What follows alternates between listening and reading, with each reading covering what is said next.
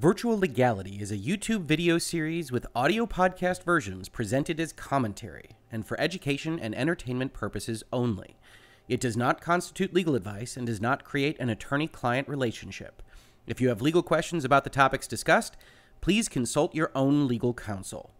Honestly, you don't want to be taking generic legal advice from a YouTube channel or podcast in any event. On with the show.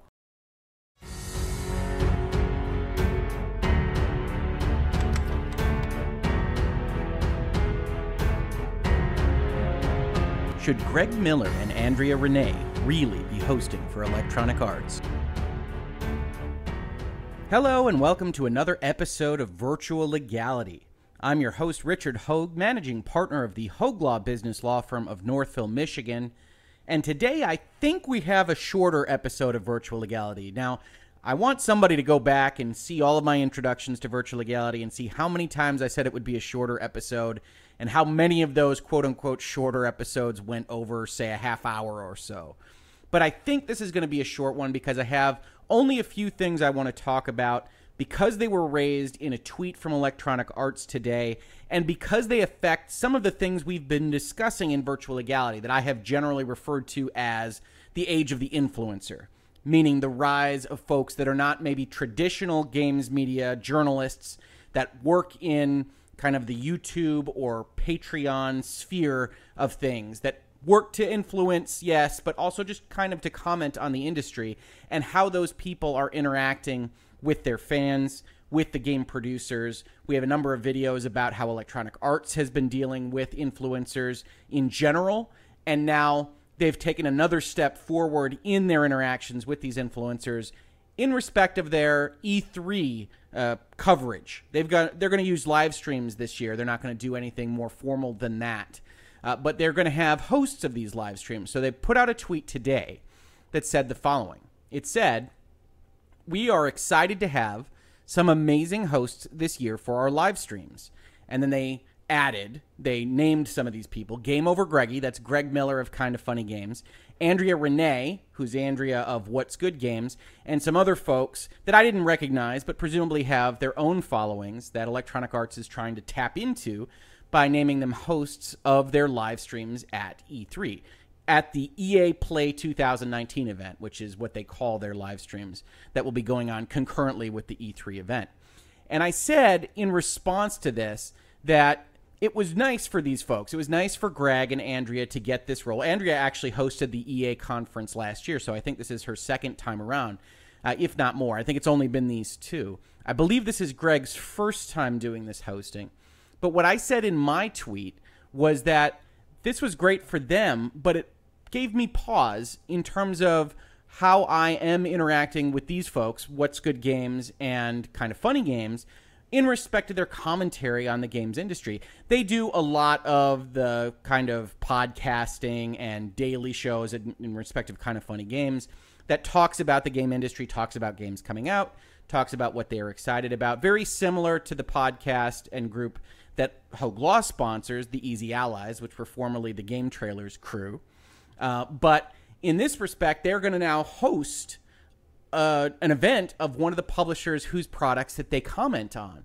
And to me, I look at that and I say, okay, we're getting even closer to the dividing line between what you can trust and what you can't trust. So I look at something like this and say it's interesting. It certainly goes to what we've been talking about in Virtual Legality. The fact that these influencers, these folks that are now out there with their kind of personality-driven content and their YouTube channel and their Twitch streams and everything that goes with all of those things, that they're out there making a name for themselves, and I think that's great. I think we get a lot of good content, folks that like the industry, from Easy Allies, from What's Good Games, from Kind of Funny Games. I like all of these folks, and I use their services all the time, but it does give you pause because they're now going to be out there espousing the value of one of these producers of the content that they otherwise comment on. And you can see here a picture of some of the Kind of Funny Games crew. I've been following Greg Miller since he was at IGN, and I remember his E3 coverage from way, way, way back.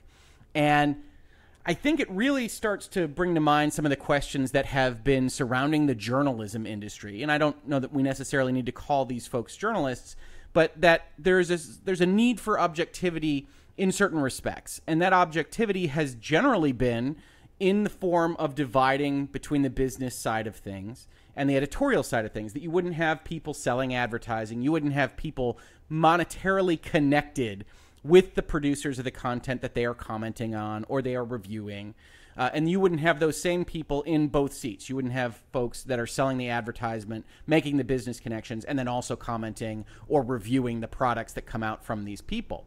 But now we've moved into an area in 2019, and this is not at all unique to video games. This is not unique to Kind of Funny Games or What's Good Games.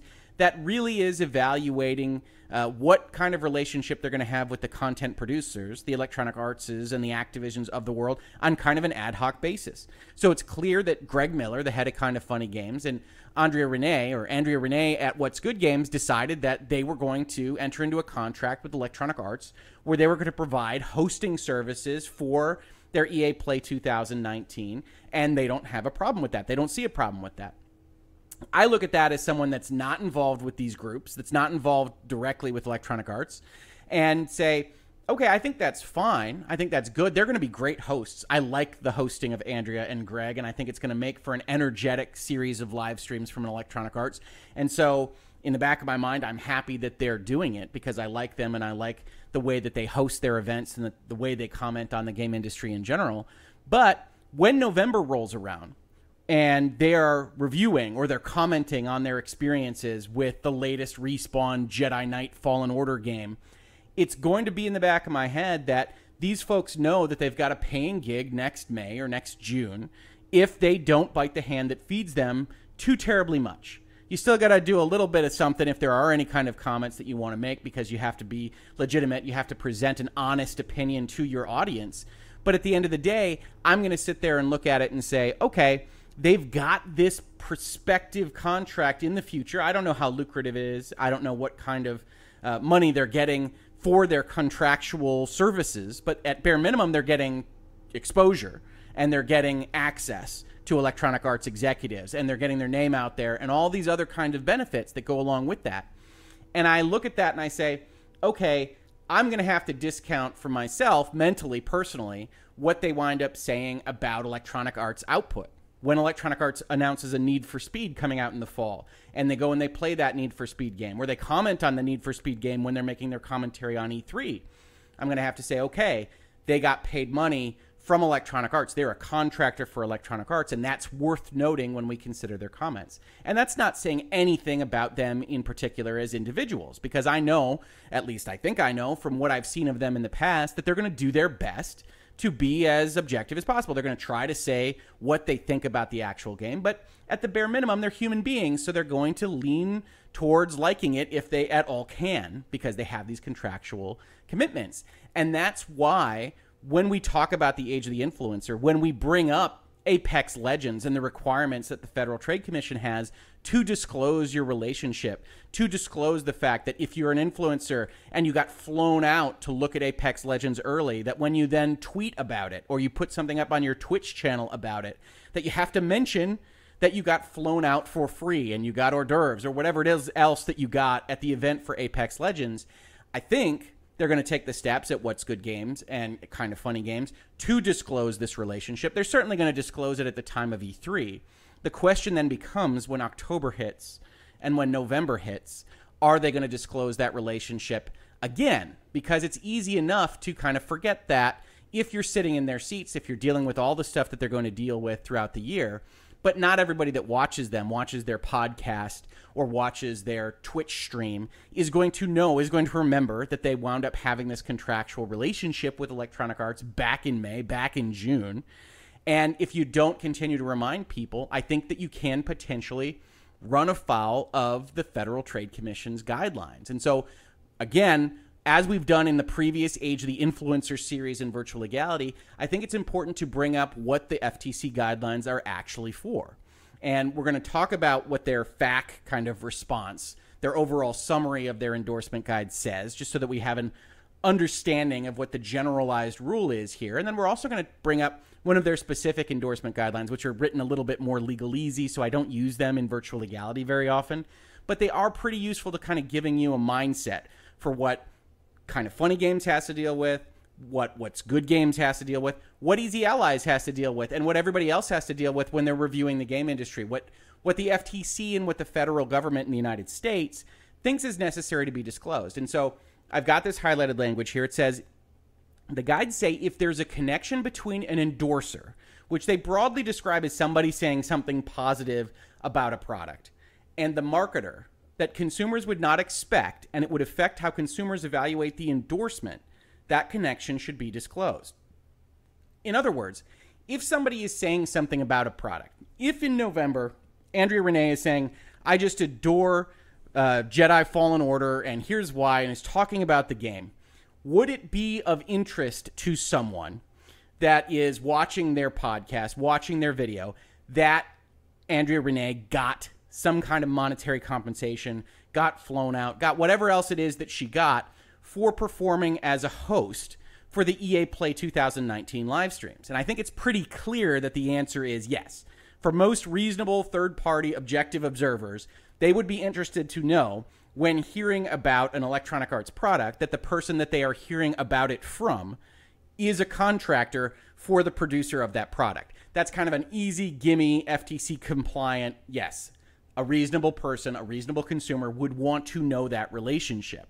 And I think that's going to become more and more important in the video game industry as the kind of legacy media, the IGNs and the GameSpots of the world, fade a little bit, because Electronic Arts and because Activision and because Sony and Microsoft and everyone else has started to notice that their dollars go further with an influencer, with somebody with 1 million Twitch subscribers or 500,000 YouTube subscribers, that their dollars are going further with those folks than they are providing access and free copies to GameSpot and press junkets and things of that nature. It's one of the, among a number of, reasons that the E3 Expo in general is becoming, I think, less and less attractive to these big developers. Not only because they can have a direct whenever they want, or a state of play if you're Sony, but also because the legacy media is having less and less of an impact on what things are actually being purchased by the video game market. So these influencers are here to stay in the current framework and in current environment. And it's going to become more and more important that people understand what kind of benefits they're getting, what kind of monetary compensation they're getting, and that they take the steps to disclose what compensation they're getting at every step of the process. And that, I don't think, is asking for too much. I don't think that's an inordinate amount of regulation. It's really just trying to see what a third-party, objective observer would consider important about the relationship that you have with somebody. And I highlighted one specific line here that talks about whether or not somebody's an endorser. And the FTC makes specific disclosure of a financial connection a requirement. It says you have a financial connection to the company that hired you, and the relationship exists whether or not you are being paid for a particular tweet. So it does matter that they have this contractual relationship at E3, even if they aren't getting paid $100 to review Need for Speed or to review Fallen Order in November. It matters because that relationship existed within the last 6 months.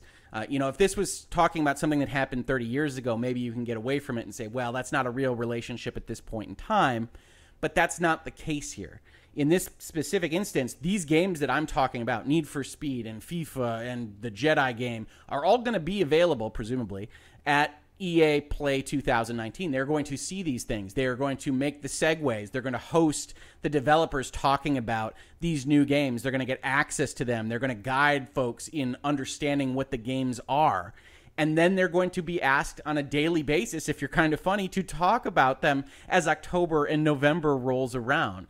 And I don't know whether it makes sense for them to disclose that relationship every single time they have an episode, especially when you're talking about the number of episodes that Kind of Funny Games puts out there. But that's the position they've put themselves in by Greg taking a position like this. And I think it's an important thing to note because it's very easy to trip up. And we are sitting right now in a particular moment in the cultural zeitgeist where I think a lot of eyes are on the video game industry. You've got the World Health Organization coming out and saying gaming addiction is a real disorder. You've got 3 senators on a bipartisan basis bringing a bill to prohibit a specific business model in the video game industry that right now is driving a lot of profit and is driving a lot of growth, especially from more casually oriented games, especially from the mobile market. You have all of these eyeballs on the industry. Why? Because there's a lot of money there, because there's a lot of success there, because they see a lot of kids playing them and a lot of people getting involved in the industry, and they see a lot of this kind of laissez-faire, kind of not worrying about the details for objective legal compliance. And I think it behooves everybody involved in the industry, everybody commenting on the industry, not just people that are listening or watching Virtual Legality, to take the steps to do the easy things. I'm not saying that we can't fight tooth and nail about the loot box bill or about gaming disorder definitions, and we can't have good advocacy for making sure these things are done right. But on the easy stuff, on saying, hey, maybe I shouldn't take that contract with Activision to talk about these things at E3. Or maybe I need to disclose, if I do take that contract, every single time I mention an Activision product or an Electronic Arts product in the case of Kind of Funny Games and What's Good Games. If I have to take those steps, then so be it. I will do that, because the more and more the video game industry and the people that are adjacent to the video game industry kind of run afoul of these pretty easy rules, the more and more eyeballs are going to be pointed at the industry, at the people that are involved in the industry. And I think in the long term, that's a bigger and bigger problem for everybody involved. The last thing I wanted to bring up here is the actual endorsement guides. These are the legalese, but I picked up one specific example because I thought that it would be interesting to folks that watch Virtual Legality, that listen to this podcast. And example 7 is talking about a circumstance where a disclosure has to be made. It says, a college student who has earned a reputation as a video game expert maintains a personal weblog or blog where he posts entries about his gaming experiences. You like the definition of weblog and blog there? The FTC, all government guides, always on the cutting edge. Readers of his blog frequently seek his opinions about video game hardware and software. As it has done in the past, the manufacturer of a newly released video game system sends the student a free copy of the system and asks him to write about it on his blog. He tests the new gaming system and writes a favorable review. Because his review is disseminated via a form of consumer-generated media in which his relationship to the advertiser is not inherently obvious, readers are unlikely to know that he has received the video game system free of charge in exchange for his review of the product. And given the value of the video game system, this fact likely would materially affect the credibility they attach to the endorsement.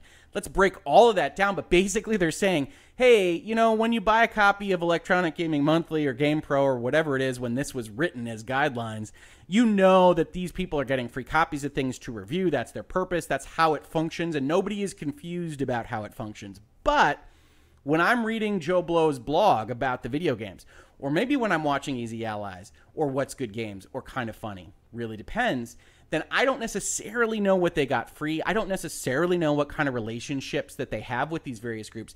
If you look at Easy Allies, who's doing formalized review of video games, then you note whenever they do a review of a Sony product, they actually put a disclaimer on the front that says free copy provided by PlayStation, I think. And that's clearly mandated by Sony. Sony wants to be compliant with these FTC guidelines. The advertisers have certain liabilities as well if they don't make these compliance things known. And so they make Easy Allies do that when they don't necessarily make IGN and GameSpot do that. I don't know, actually. I don't believe I've seen that disclaimer put on an IGN or GameSpot video. But if you have seen one, let me know in the comments. But they don't make them do that because it's not as clear in the current media landscape what exactly the Kind of Funny Games and Easy Allies and What's Good Games and these various groups actually do, and what kind of relationship they actually have with the publishers and the console manufacturers. And when that's unclear, the FTC rules basically always say, aim for clarity, be more transparent, make more disclosures, because disclosure in respect of this particular legal issue basically cures all ills. So if you can disclose something, do disclose it. And if you can disclose it in a way that informs people and doesn't necessarily ruin the kind of flow or look of your product, all the better. And everybody involved in the influencer side of things, whether that's Twitch streamers or Fortnite players or kind of video production companies like Easy Allies and Kind of Funny Games and What's Good Games, all of them should be looking at this issue this year. They should have looked at it before, but if they haven't, they should be looking at it this year. They should be talking about how they make these disclosures, and this should be part of the conversation that they have every time something like what is happening with EA Play 2019 is proposed. Because I think the right way to disclose this would be to have it be disclosed every single time an Electronic Arts thing comes up in those podcasts, on those video services. And hey, if they do that, more power to them, but it would be a surprise to me as a consumer of their products, as watchers of what they put out there, for that disclosure to be made, as would be necessitated by the FTC rules, every single time one of these games comes up. I don't know that they can actually do it, which is one of the reasons why they should be cautious about taking on these contracts. And when I look at it, I say, okay, that is interesting, and I'm not sure it's a great idea for these companies in particular, for these companies that kind of rely on commenting on the game industry on a weekly or on a daily basis. This example finishes off by saying, the blogger in question should clearly and conspicuously disclose that he received the gaming system free of charge. The manufacturer should advise him at the time it provides the gaming system that this connection should be disclosed, and it should have procedures in place to try to monitor his postings for compliance. That last bit is important because if I'm Electronic Arts, I'm taking on certain liability if I'm not watching what my endorsers are doing after the fact. Now, the FTC gives a kind of ambiguous umbrella set of rules for this. You don't have to be completely in charge of everything that the people that you've given money to go out there into the world with. You're not beholden to everything they say, but you have to have reasonable mechanisms in place to make sure that they're not just flouting the rules, that they're not just completely ignoring them. So Electronic Arts should, at bare minimum, as part of their contract, be saying, you guys have to comply with the rules, including the disclosure rules after our contract is ended. And we are going to be periodically checking up on what you are doing to make sure that you're disclosing that this relationship exists for at least a reasonable amount of time after the contract is ended. And I would imagine if I were their lawyers, if I were talking to them on these points, I would probably suggest that that time period extend through at least the release date of all the video games that make an appearance at EA Play 2019. Whether or not they actually do that is an open question, but it's something that I think Electronic Arts should be concerned with, that What's Good Games should be concerned with, that Kind of Funny Games should be concerned with, and that really everybody else in the industry should be concerned with for exactly the reasons that I said earlier in this video. This is an inflection point for the video game industry. I don't think, if you've listened to my other videos in virtual legality, I don't think there's an appetite really to pass the loot box bill. I don't think there's a lot of an impetus right this second in the political environment to act on the WHO's gaming disorder kind of definitions and to do other things in the law to hurt the video game industry. That being said, I think the ESA, the lobbying group that's responsible for the video game industry, is maybe at its weakest point that I can recall in my adult life. And if there are senators or Congress people that want to grandstand, that want to make a name for themselves in video games, and I think there are, this is an excellent time for them to do it because of that weakness of organization of the video game industry players. So I think it would behoove everybody that's interested in the industry, that loves the industry, that comments on the industry, like I do, frankly, to try to comply with as many of the rules and laws as possible, and especially the easy ones like disclosure and the FTC compliance requirements. The final word I'll say on this is, as you can probably tell from the video, not legally, not business-oriented wise, but just kind of practically speaking, I don't think it's a good idea to have the hosts of these shows that comment on the industry take on these secondary roles, that actually comment, that actually host for the producers of this content what it is that they're showing to the world. I think it is a conflict of interest, and I think it's very difficult to kind of skin that onion in such a way that you are giving the Electronic Artses of the world good service as a host of their product, as a host of their EA 2019 Play event, and also good service to your customers, your Patreons, your patrons, the people that watch your podcast, that watch your videos. I think it's very difficult to try to present them good, honest commentary while also being what amounts to a sponsor of a specific producer of content's goods. And so I would advise, if they didn't already, to actually really think about whether or not they enter into contracts like this in the future. Obviously, they don't have to take my advice on these things, and I really do think they're going to do a great job. I enjoy their content, but I think it really does call into question the opinions that they will wind up having 6 months from now. And in respect of basically everything that Electronic Arts produces, every decision that they make, whether they implement loot boxes or microtransactions or make other problematic decisions in the business models that they put out there, I will question exactly what kind of position those two groups in particular have on those topics, because they know that they just got paid to present and to host this event, and they know that they could potentially get paid again to host next year's event as long as they aren't too critical of Electronic Arts. That's my video. That's Virtual Legality today. If you like this video, please do like, please subscribe to this channel. We are talking about the law and business of video games in particular all the time. We're also talking about software, information technology, mergers and acquisitions like the Disney-Fox merger, and other things that are fun and that are interesting to this mergers and acquisitions and venture capital lawyer in Michigan. I'm also covering pop culture matters, including doing postmortems on Game of Thrones and Avengers and other things that I'm interested in. And we just this week launched a new series where me and my brother are talking about game design, the business of the industry. My brother's been a game designer now for more than a decade. He's been involved in Ratchet & Clank and Destiny 2 and Call of Duty, and he is just an absolute genius on this stuff. He is a pleasure to talk to. I think you'll be really interested in what he has to say. Check out the pilot episode of Two Hogues Are Better Than One when you get the chance. I think it's the lead video on my channel right now. But otherwise, if you caught this on YouTube, thank you so much for watching. If you listen to this in its podcast form, thank you so much for listening. Please do review it on whatever podcast service you're listening to it on. And I will catch you on the very next Virtual Legality.